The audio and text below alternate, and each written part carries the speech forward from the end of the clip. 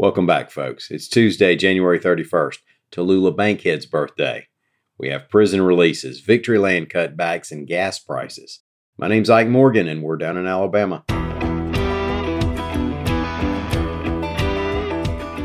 It's expected that the Alabama Department of Corrections will release around 400 inmates from prisons around the state in response to legislation that was a part of efforts at prison reform in the state, according to AL.com reports. Now, the releases are expected to start today. It wasn't clear exactly how many inmates might be released immediately. Reportedly, there may be victims who are yet to be notified of the releases. That was one of the issues raised in Alabama Attorney General Steve Marshall's legal effort to block the releases. Marshall was also an opponent of the legislation. But as of this recording, here's why it's happening and what's expected. A state law was passed in 2015 that required many inmates to finish their prison sentences with a period of supervised release. That's so authorities can have a period of monitoring and visiting convicts for a while, rather than just one morning you're in prison and the next you're 100% on the street and on your own. Now, it's believed that the softer releases lead to less recidivism, repeat offender. Then, during a 2021 special session in which the construction of 2 prisons was approved, the prison release law was amended to add inmates retroactively.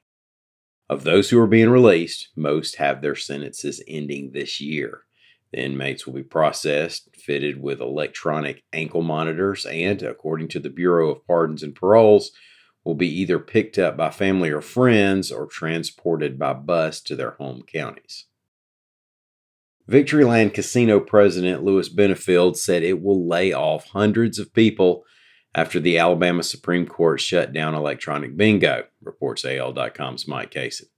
Last year, the court overturned lower courts' decisions denying the state's request to shut down e-bingo at Victoryland, which is in Macon County, and 2 venues in Lowndes County. Benefield, who's the son-in-law of late Victoryland founder Milton McGregor, said the casino hopes to replace that business with machines that let you bet on historical horse races. They already have simulcast horse and greyhound races from other states. Benefield, quote, "I'm not going to do what maybe some people have done in the past and say we're going to still offer it. I'm not going to offer electronic bingo. I'm fully running the thing within the law and what the law allows me to do." When we're scratching our heads and figuring out what's going on with gas prices, we remember that global oil prices and regional or local gasoline demand are what usually make those numbers go up and down. And recently, both of those things are working against us.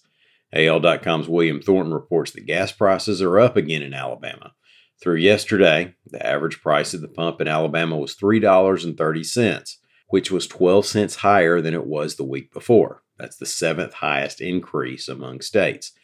Gas here has gone up 39 cents over the past month. Now, the big reasons are that crude has been near $80 a barrel, with reports of it going higher, and we've had some not-so-bone-chilling January weather. I know the SUVs filled up the parking lot at Rogusta on Saturday.